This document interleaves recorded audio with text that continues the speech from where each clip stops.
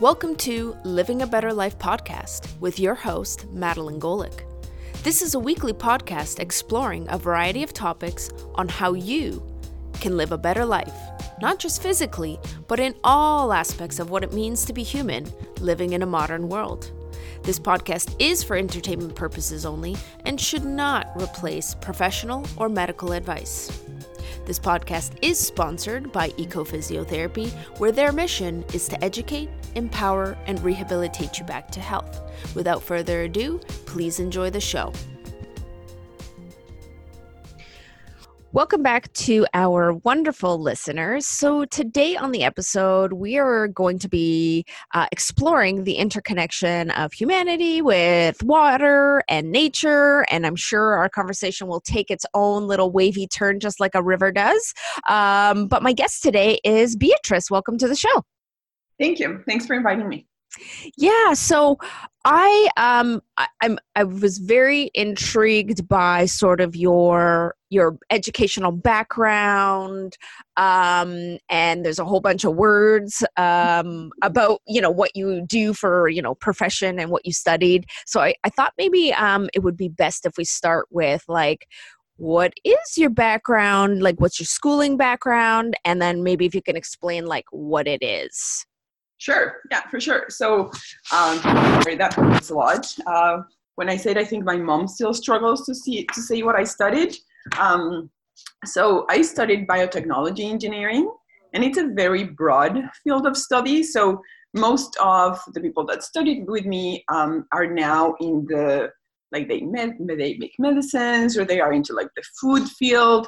But my interest was always the environment. So I always went into ecology and ecosystem restoration because that's what I wanted to do, right? And that's another field of biotechnology. So yes, I specialized in the environment. Then I worked on, I have always worked or studied things related with the environment and ecosystems and natural resources management and things like that. So I think we can say that conservation is my passion. And I'm lucky enough that I've been able to study it and worked around that. But yeah, so basically it's habitat restoration, what I do and what I studied to do. Okay, so biotechnology being bio standing for biological or biology processes, and engineering, or technology. I mean, technology is sort of exploring how to use technology or how to, make and create things, if Exactly. I'm sort of putting it into plain language, as being and then engineering, when I think of an engineer, I think of designing how something is going to work before you actually make it a real thing. Exactly. And that's exactly right. Let's say, let me put an example. I worked in a project where we had to restore an ecosystem after there was an oil and chemical spill around it. So you have to design the bioreactor in order for bacteria and other bugs to dissolve and break those chemicals, so then the soil and the water can be used or restored to its natural processes. Right? So something like that. So you're mixing biology with technology and engineering. So yeah. Awesome. And ecology. What is the study of ecology? So ecology, I think it's a very interesting field of study because it includes understanding how everything is related. So for me, ecology is where you study ecosystems, you study living things, and you study the relations and the interactions between them. And here, I think we're just starting to understand really how interconnected everything is. I don't know if you're aware, but there's a lot of studies that are coming around now on how trees talk to each other, for example. That is something, and it's a relation that we have never thought that existed, right? We knew the basic relations of prey and predator, things like that were a little bit more obvious. But now that we are getting to know a little bit more and science and technology are improving, now we are understanding that trees can actually communicate to each other through chemical reactions, and they send electronic signals, or even through the air, through pheromones. So it is changing a lot, and ecology is part of that. So it's studying how everything works together as a whole. That just Sounds so interesting. Yeah, I had heard somewhere, and like Lord knows, I'm like an information junkie, so I can never remember where stuff comes from. But I remember hearing information coming out about how trees, sort of talk to each other, and just how even the root system of trees, like how it moves and searches and knows how to find the resource it needs, aka water, and like how it sprouts and it moves, and I don't know, just the whole idea of how it just knows how to do that is amazing. I know. Yeah, nature can blow your mind if you go deeper into it and you start understanding it. Because I think the more we try to understand, the less we understand how it works. Which I think it's really cool, right? Because it's not only like going back to the root system and the trees. Like it's not only the trees and how they communicate with each other, but it's all the amount of like fungi and bacteria that they actually need in order to survive. Like it's just, yeah, I think it's fascinating. I love it. And I love the paradox because I so see that for myself, that the more I begin to learn, the more I realize I don't know nothing, right? And it's so paradoxical because, it's like this continuous evolving learning journey that like totally tickles my feathers. Yet also is like, but I need to know more. And when am I going to know it all? And I'm never going to know it all. So it's exciting because it keeps me motivated and it keeps me excited about seeing all these different things. And so that's why I'm so excited to have this conversation clearly, because I don't know that much and I just want to know more.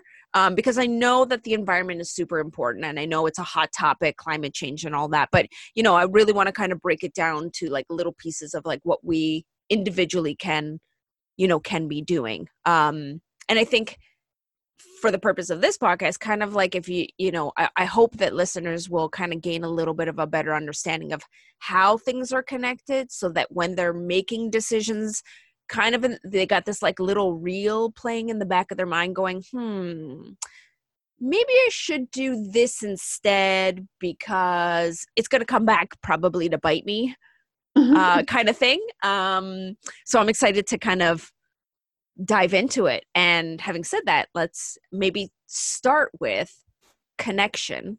And maybe you could talk a little bit, just broadly speaking, how we as humans are sort of connected to nature and like how does nature interact with nature. So I know it's kind of broad and not specific enough. No, that's good. And I think connection is key when you're talking about ecosystems and nature because everything is connected, right? And again, like now we know that the sandstorms in Africa are the ones that provide the nutrients for the Amazon rainforest, right? So if those type of things are connected, we know that every action that we do is going to have either a positive or a negative impact in the environment. So I think it's very important to be aware of that and realize that we are part of nature. Like it doesn't matter where you live. You don't have to go into the Amazon rainforest and get lost to be surrounded by nature.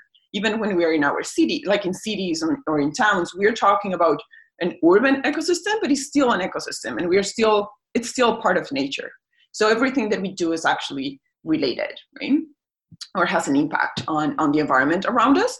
So we as humans are part of nature, and we have been part of nature forever, like since we started walking on this earth, right? So we are one of the species that is part of these like huge network or web of species. So we have a lot of like more direct or indirect connections with other like living things in nature, but we are really all connected. So I think you're making a really good point when you talk about what we can do and the impact that we can have, because I think there's a lot going on around all the negative impact that we are doing in the environment.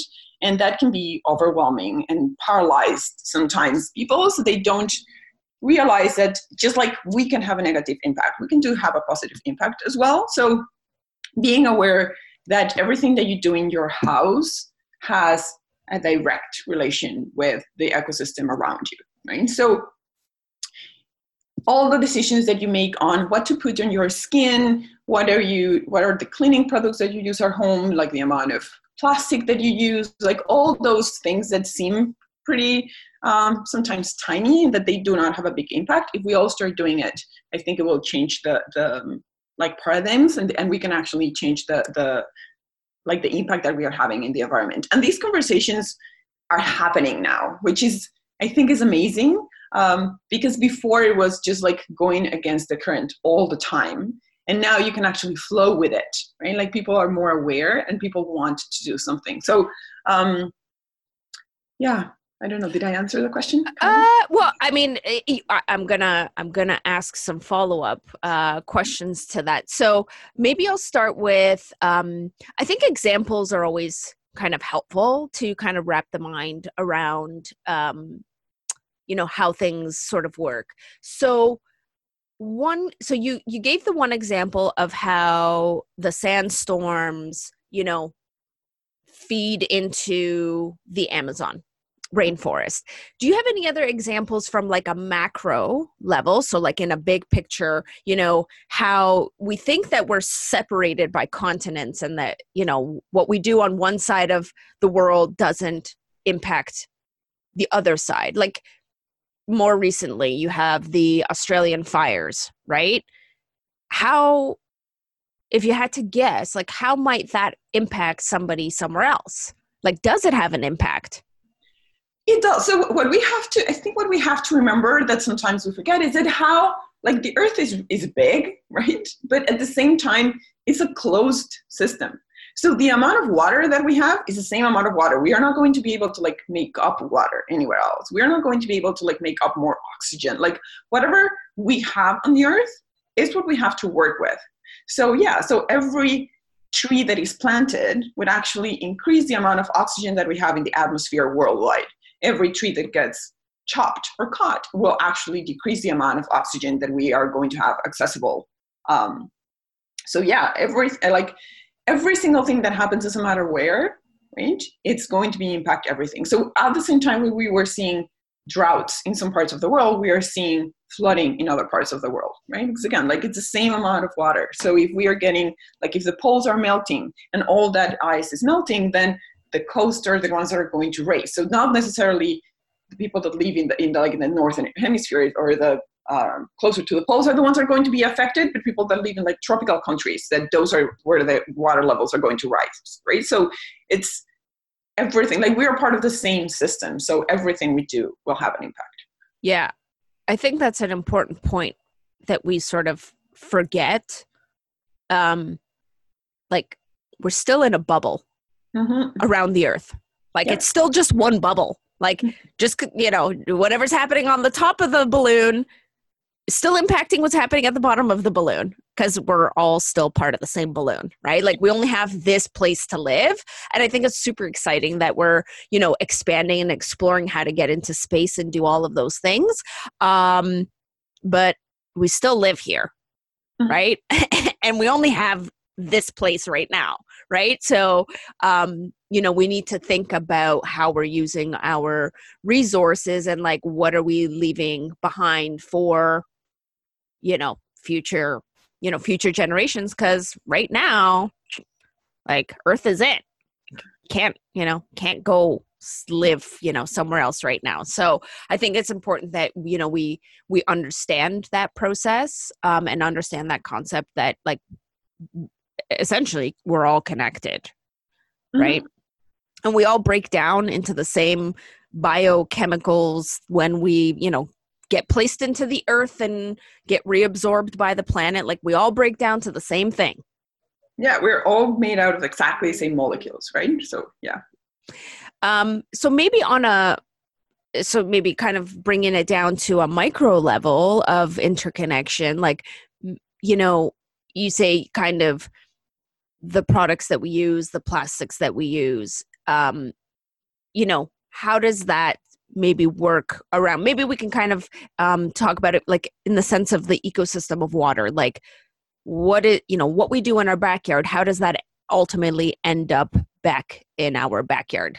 Yeah, sure. So I think one good example, and now that we are in the middle of winter and there's like a lot of snow around us and ice, one of the things that shocked me when I moved to Canada was the amount of salt that people used on their driveways and on the street. Like we are putting salt everywhere, and I understand the health and safety issues and why they're doing it, but I just think we have to be more conscious and probably find alternatives, because there are studies, like if you go into, like Conservation Halton has a lot of information about it, about like the health of our streams and rivers and like all the aquatic ecosystems that we have around Oakville and in Southern Ontario.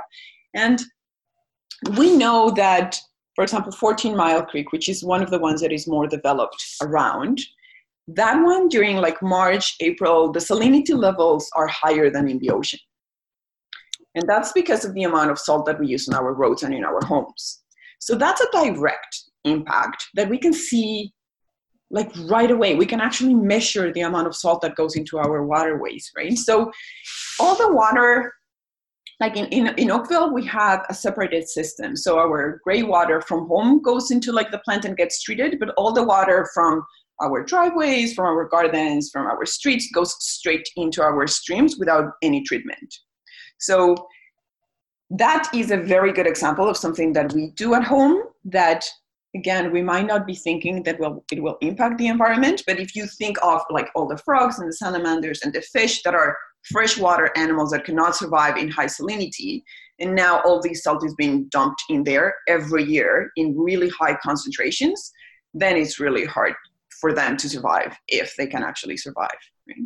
Well, that's what I was thinking, and first and foremost, the plants themselves, right? Because if they're getting, they're taking in that water, they're not necessarily used to those pH levels or, all those extra chemicals, because it's not even just the salt, it's the oil that drips from our cars, it's the garbage that we throw that then drifts down into the lakes, and then those animals are reptiles are eating that then get eaten by other things that ultimately we're eating. Yeah, that's called bioaccumulation. And yeah, so the higher you go on the trophic levels, the more concentration of chemicals you usually have in your body because of that. Yeah. So even just from that perspective, from like the food chain perspective, what goes into our water, we're using that water to hydrate the food that we eat, and then we eat it. And then we store those chemicals. And then when we accumulate enough of those chemicals over time, it's not surprising, I guess, to see, cancer rates and all these other, health issues arising because we're accumulating junk that's not supposed to be in there. And when we don't think about it that way, then we're certainly not thinking about detoxes and, what can I do to ensure that I'm getting rid of and or not ingesting all of these unnecessary things.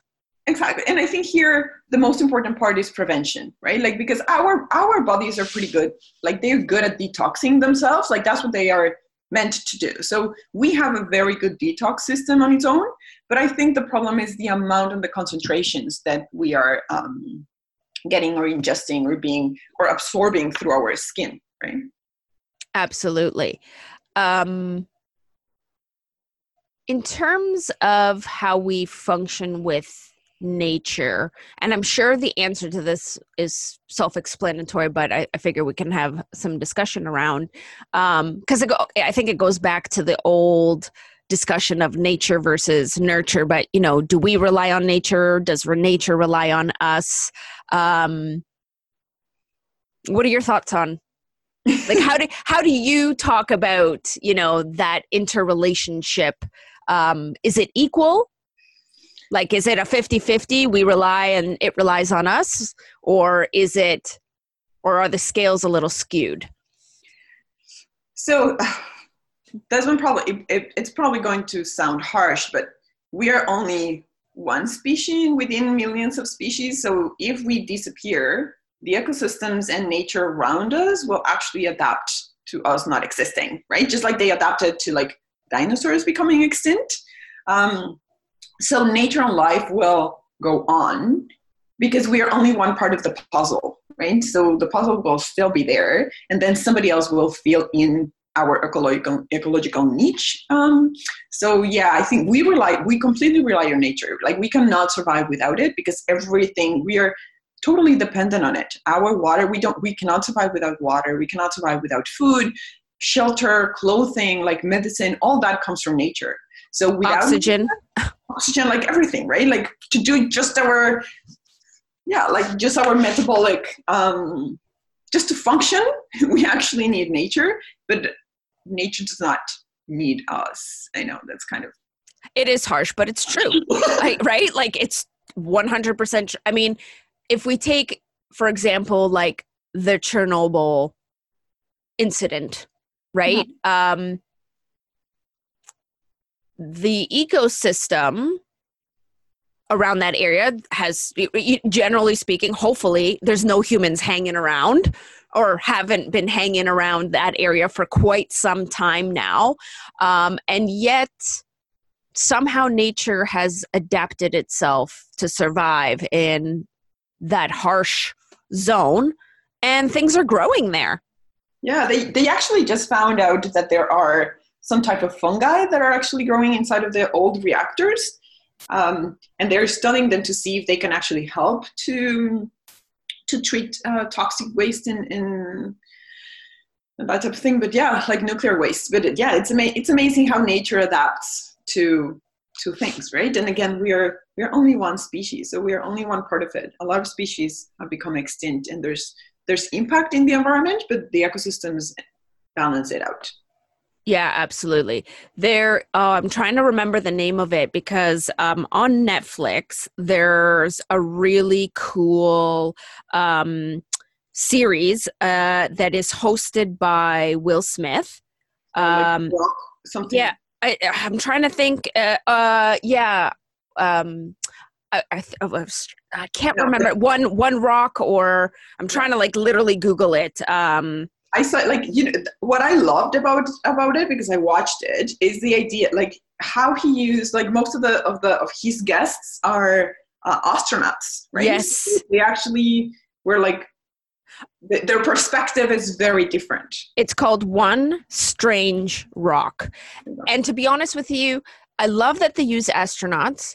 What I absolutely love about this series is that it goes from macro, literally down to the tiny little cells. And, they talk about how, the sandstorms feeds into the Amazon. And then it just talks about at a cellular level, like how bacteria and living organisms adapt to the most harshest environments where like nothing would seemingly be able to survive in these temperatures underneath the water with, levels of whatever being so high. And yet there is something living there that is thriving off of those particular nutrients and has adapted, evolved to take it. And so I really love that series. If people are interested to see kind of the big picture and the little picture, because I think that series just really helped to put into perspective. We're still on the same planet. We're still in the same bubble. Mm-hmm. And then brings it down to like the tiniest of things and how much we actually rely on the tiniest of things to like hold the whole, hold the ecosystem together. So I really, really love that series because it really does a good job of putting it in perspective. Would you agree? I totally agree. Yeah, I loved it. And I think it's pretty easy explained, and it has really good visuals. Like I think it's a good way. I always joke that sometimes scientists, we're not the best communicators. So sometimes it's hard to get people to understand what's behind the science when you're like, I don't know, trying to explain something. So I think this one is a good bridge between that. Like it has a lot of scientific information and data, but at the same time, they explained it in a very good and back to the ground level. So I liked it. And very visual. And, Will Smith is fun, It's not like one of those boring series where you're like, wah, wah, wah. Like it was actually really, really, I think well done. And I'm certainly looking forward for them to bring out more, hopefully. So we were talking about positive and negative effects. And, we've spent a lot of, certainly there's a lot of negativity around, climate and, how we're doing bad things. And I'd like to not focus necessarily on that part for a moment and talk about more positive examples of things that are happening out there that is trying to improve the ecosystem and nature. And maybe you have a couple of examples of what you're seeing happening or are aware of. Sure. So there are many ways in which we can help, and some of them are not as complicated as they seem. So I'm going to give you two examples. So one example is after, I'm from Mexico, and in Mexico, the monarch butterflies is where they spend the winter, right? But they are migratory species, so they actually spend the summers up north here in Canada, northern United States, and then they go down there, right? So they have a cycle that includes many countries and huge distances. And for a very long time, milkweed, which is the only plant that they can actually feed on when they are caterpillars, was considered an obnoxious weed. So in the States and Canada, if you actually had it in your farm, by law, you had to remove it because it can be toxic to things that have a backbone, right? So cattle has a backbone, humans have a backbone. So then that's what it was removed. And now it's not in the obnoxious weed list anymore. And now we are planting it more. So there have been a few projects all over North America to try to bring back the different species of the plants, the milkweed that these butterflies feed on. And their numbers in just a few years went up a lot. So after reducing their population for about 80%, so we only had about 20% of what we had before, from that 20%, we went up almost twice that, right? So that was something where people started planting everywhere. You could see it in schools, and it was only one plant species, right? And that was the impact, the ripple effect that it had in other species. And monarchs are not the only ones that actually feed on milkweed, right? So that's how we reverse the impact from removing one species from nature and having a bad impact to actually now planting it and having the positive effect that we want it to have, right? So that's one example that is related to more the biological part of things. And it's an easy fix because we know now that just scientists are sure that by planting native species and being more cautious about what you have in your own backyard, you can have a huge impact in your ecosystem. And another important one would be cleaning products and things that we use in our homes, for example, right? There's a lot of studies that show again that the air inside of our homes is, I think, between 75 or 80% more polluted than the air outside because of all the chemicals that we use for cleaning, right? So it's really, really high. And those are hormone disruptors, or they can have a lot of different effects in our own body and in nature, blah, blah. And I think there are so many things and so many companies that are now moving into more natural products. People are being more conscious. They're avoiding certain chemicals at home. We are seeing more natural things to clean. You have no idea how many people now ask me how to use baking soda and vinegar in their homes to clean, which is amazing because for many, many years I was the crazy one doing that, right? So it's great to see that people are actually taking these small actions that can actually have a huge impact. Absolutely.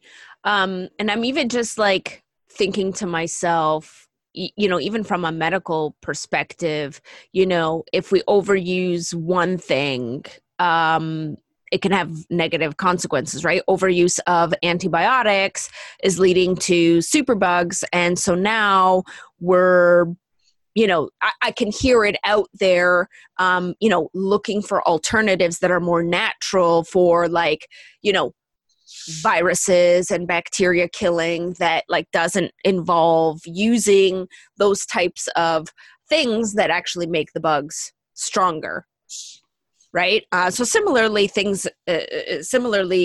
in home as well. I like to use vinegar. It smells funky, but like, put some like lemon drops in there and, baking soda and like, away you go. Yeah. So. Yeah. No, I totally agree. Right. And I think another, like we're part of like breaking the balance as well, what you were saying, like with the antibiotics, that's happening like all around us. There's a lot of studies too that are trying to link, like there still need to be more research around it, but linking allergies to how we don't have enough like bugs around us now, right? Because we are killing everything and we are trying to live in environments where there's no bugs, when we don't realize that there are like good and bad bugs. And if we actually keep a good balance between good and bad, it could be better, right? Like gut health is a good thing that now is coming out, and same thing, right? We are realizing that we actually need a good balance between good bugs and bad bugs in everything. I'm thinking to myself, isn't there like a book or something called Let the Kids Eat Dirt? Or something, right? I've heard it somewhere where they're just basically saying like, hey, the kids need to go out there. They need to get dirty. They're going to put yucky stuff in their mouth. And part of that is what's building their immune system. But if you're hyper sterile, all it's going to take is like one little bug that your whole system's like, I've never seen this before. I don't know what to do. And it's going to thrive, right? Like, remember the example of like, I was saying that, nature is very opportunistic and will adapt to food sources that are available. And if it sees an opening, it will absolutely take it. It's nothing personal. But, if we don't have a good ecology of bacteria within our own body, a foreign substance can come in and take a house. Exactly. Right. So being exposed to different things, like, I would absolutely agree that, we don't have to be as hyper clean as perhaps we are with bleaching everything and all of that. Right. Because we're breathing that stuff. I mean, I can't even tolerate walking down the grocery aisle with all the chemicals. All the perfumes and all that. Yeah. Yeah. And our homes are not, like there are certain places where we need to start like places to be like totally bug free, right? But our homes are not an operation room, so we don't have to. Yeah, absolutely. Yeah.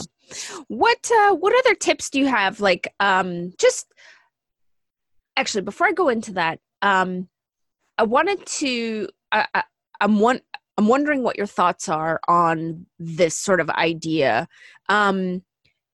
Because we were talking about plastic bags and plastic containers, and obviously we're hearing a lot of information about countries wanting to ban, single-use plastic, banning straws, banning this. And I feel like that discussion, because you were saying that the discussions around conservation haven't been happening.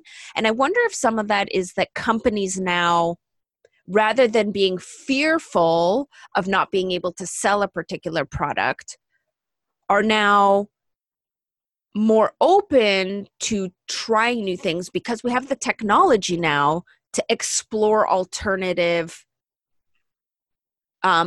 materials to make different things. I don't know that we had had that knowledge and had the technology before. So it was just like status quo, I'm a company, I need to make my profits. Whereas now, I think that there's so many people out there who are optimistic and are willing to try new things to see if they can have a better impact on the environment. What are your thoughts on that? So I think it's a combination. So I think the market is actually demanding different things. So companies, like for a very long time, it was the easiest and the cheapest thing to do. And now people are asking them to act differently. So they are just reacting to what the markets are actually demanding from them. There's a lot of greenwashing out there too, which I think we have to be careful as well, because there are sometimes alternatives are probably not, or they're just, can have just a bad impact as well in the environment. So not because they're like different and they're not plastic, that means that they're better for the environment. Like you have to look at the whole chain and look at how things work. Like, and I think these small campaigns, and I'm not saying that I'm against them. Like, I'm totally in favor of like not using straws, but I think at the same time, it makes people think that they're doing something and that they might be doing enough. So if I have a metal straw with me and I did not use 5 straws this month, I feel that I'm doing enough. If I am recycling at home, I feel that I'm doing enough. And then they do not move past that to other things that could probably or potentially have a larger impact. And again, I'm not saying that we should not do that. Like, I'm totally pro that, but I think we have to do more. Like, it's not enough. Like, not using a straw, it's not necessarily enough, right? And I think we have all seen that. Like, if you drive outside during the garbage day, right, and you see the amount of, like, there are houses that have 3 or 4 blue bins per week. Like, I know you're trying your best, you're doing a lot of recycling, but in Canada, only between 8 and 9% of the plastic that goes in the blue bin actually gets recycled. So the other 90% ends up in the landfill anyway. So we have to be conscious that when we say reduce, reuse, and recycle is the last one in there. So yeah, there's a lot of changes, and I'm happy that these conversations are happening, but I think at the same time, it's enabling people to just think that they're doing enough when it's not enough. Like, I think now we are at a tipping point. So we really need to do things that are a little bit more drastic than carrying a metal straw. I know. And the thing is it's probably ruffling people's feathers because it's an uncomfortable truth that we have to accept that, we need to take better care.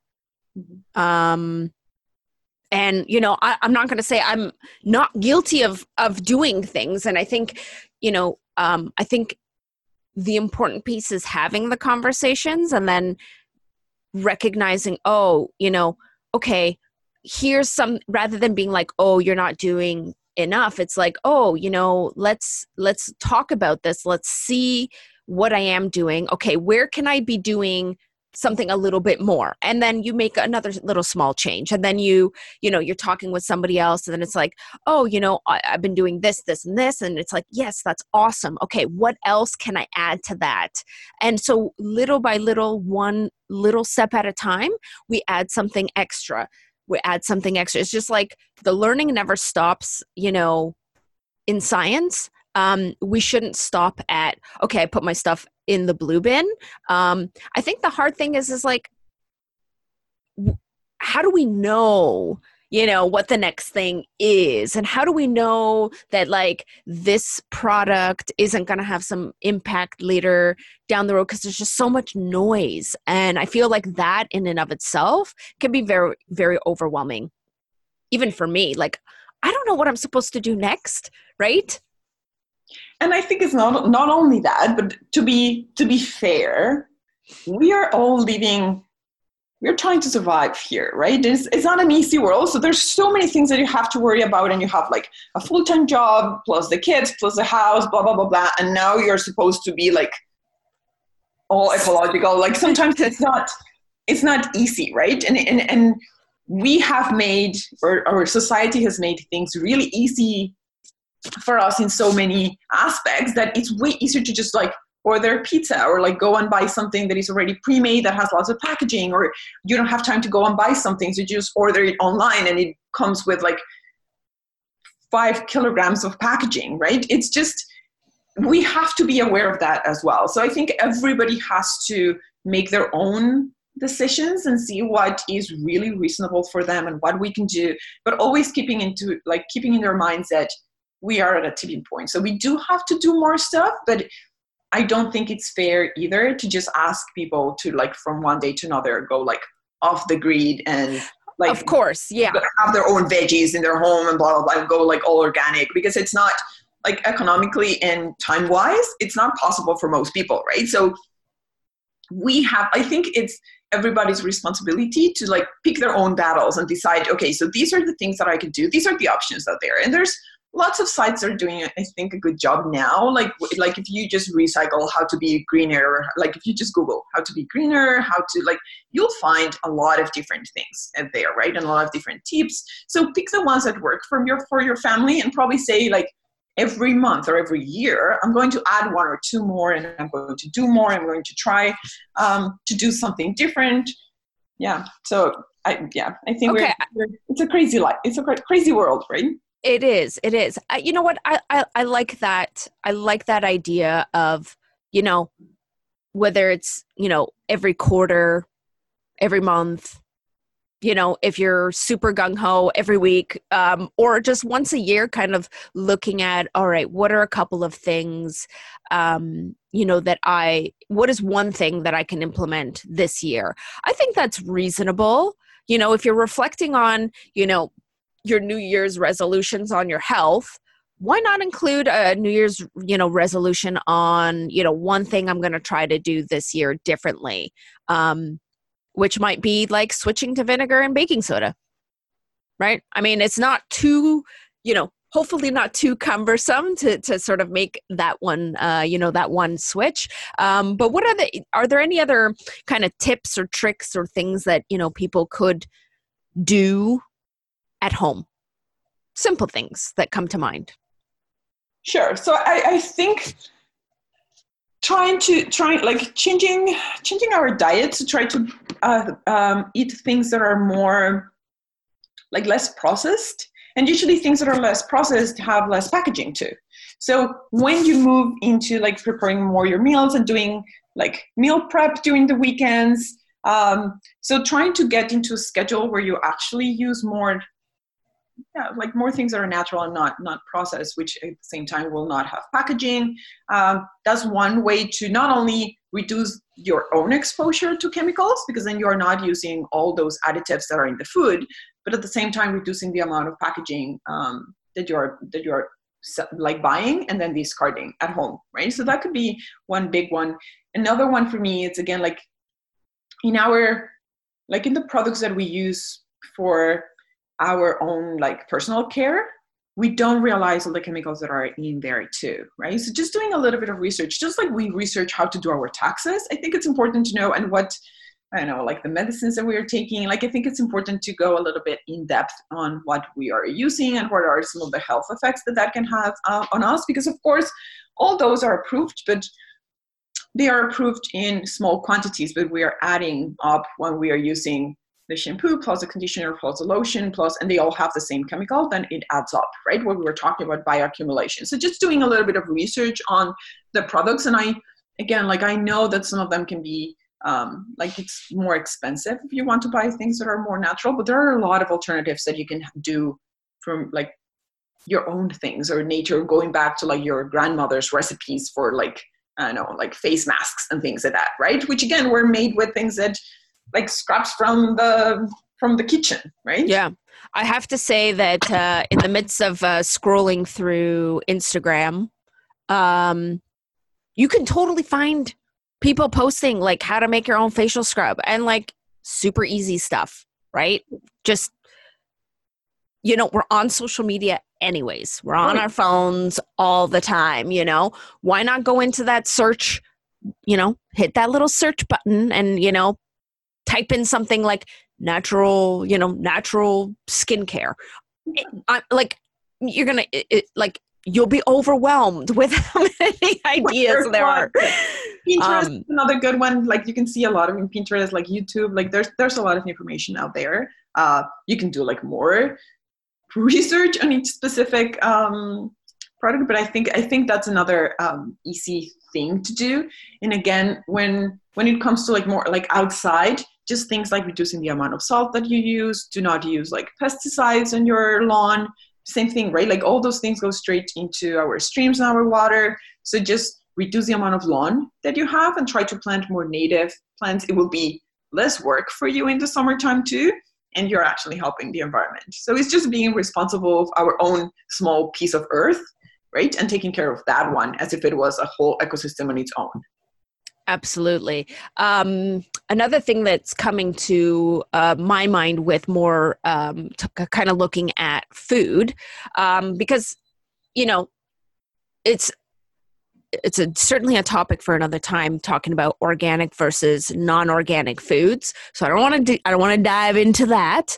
But what I do find myself sometimes doing is going and Google searching like the Dirty Dozen, which is like a website that lists like the top foods this year that are the highest in pesticide and fertilizer use. That says like, definitely buy organic for this. You're probably okay buying regular for these items because it doesn't take as much. And so I do find myself going to that list because it can get expensive. And, I don't want to start labeling good food versus bad food, but you can take a look at that list and see, what foods have been sort of deemed more chemicals and try to avoid buying those. Yeah, we have to be careful as well on making sure that we are looking at lists from Canada or from each country where they are produced too, right? Because it changes, like the amount of, like the chemicals that are accepted in one place are different from the ones that are accepted in other countries as well. So, yep, we have to. I think the biggest message here is awareness. Mm-hmm. We have to become aware, and the difficulty, and I totally get it, and I'm totally guilty of it, is that I feel like we're so busy that it's very difficult to be aware enough. And I think so the biggest thing to change is building on that awareness, slowing down enough to kind of become aware and then decide what the next best step is. Sure. Yeah. Just be more diligent, right? On what you do. Yeah. Any other tips or information that you want to share about, nature and our connection to it, and or whatever? Anything else that kind of, this is your time to shine? Sure. So I think what I want to close with is, like, I know this can be overwhelming. I know most of the messaging out there is negative, but there are a lot of positive things out there as well, right? So we are not all doomed. This is not everything that we are doing is wrong. Like science has really, really moved forward in a lot of aspects. So now we are doing a lot of good things and being more strategic in what we do. So there's a lot of success stories as well when it comes to like the environment and nature and different species and conservation. So I would say that, yeah, it's like most times, like most of our news are not good and are focusing on the negative, but it's always like, again, if you just Google a little bit more, you'll find all the positive things in there as well, just to keep it balanced and to try to keep like a more positive impact. And every time that you see like a negative note, what I try to do is I switch it into what could I do in order to make this different. So if we are talking about, going to your example of the wildfires in Australia, right? Like it's not possible for us to go down there and probably like help the firefighters and blah, blah, but we can plant a tree in our backyard, right? We can join forces around here, efforts around here to protect ecosystems around our own home, right? So look for local organizations that are doing something here and either donate your time or donate money. Like there's always something that you can do. So yeah, every time that you see a bad note somewhere or bad information or things that are not happy, just go and see what is it that you can do, right? I was gonna ask about, is there somewhere that you go specifically for those success stories? Like, are there any good websites or resources that people can find that? Or is it just a matter of typing into, like, what would you type into Google if you were looking for success stories? Yeah, so what I do is I follow a lot of, in my social media, I follow a lot of like scientists that I know are doing good things or organizations that I know are doing good things. So they share all their successful stories in there. So even though I still have like normal media, right, on my feed, and that's where I get like all the awful stuff. At the same time, I do get like these specific organizations. So look for organizations that resonate with you, right? And that, like National Geographic, for example, has many different pages, because it's not only one page, but they have a lot of different ones. So they have some ones that are just specific on biodiversity, like the UN has a good ones too. So they usually, they promote all the advances that they're doing. So just trying to follow that. So it's not only your friends in social media, but you can actually follow like specific organizations that are doing or trying to make a difference. Right. And then I'm sure you'll get, different ideas of how you can support, different initiatives and, be a part of that. And again, I think I just really bring it back to awareness, right? Mm-hmm. If you're aware of things going on, then you're able to make different decisions. But if you only look at certain things, then you're closing yourself off from being aware of other things going on in the world and how you might be able to interact with those good things. So awareness is key, people. I want to thank you for taking the time today to come and sort of chat with me. And, I think there's no necessarily right or wrong. It's just like everybody's trying to do their best. And the discussions are always big and broad and, very complex, but, try to break it down into the simplest, littlest thing that you can do and then expand outward from there. So it doesn't feel like you're climbing Mount Everest. But I want to thank you for coming and trying to wrestle some of these ideas with me today. So thank you. No, thank you for the invitation and for the chance to actually talk about this. Is like having the conversations is a huge step forward, right? So I'm happy and glad that you thought about it and that you invited me. Yeah, I think nature is important. I think we rely on it. And so I feel the personal need to talk about it so that, again, bringing that awareness and maybe sparking something, planting a seed in somebody's mind that might grow into something that they never thought would be possible. And so that's kind of my mission, is to, have discussions and see what happens from them. So thank you again. And of course, we always want to thank our listeners for tuning in. And we hope that you subscribe to the podcast so that you stay up to date with the latest and greatest podcast episodes. And, just letting you know we appreciate you. So thanks again for listening. And until next time, bye for now. Thank you for listening to Living a Better Life podcast. Make sure to subscribe to our show to stay up to date with our latest and greatest episodes. We would also love to hear your comments, suggestions, and reviews. Thanks again. Until the next episode. Bye for now.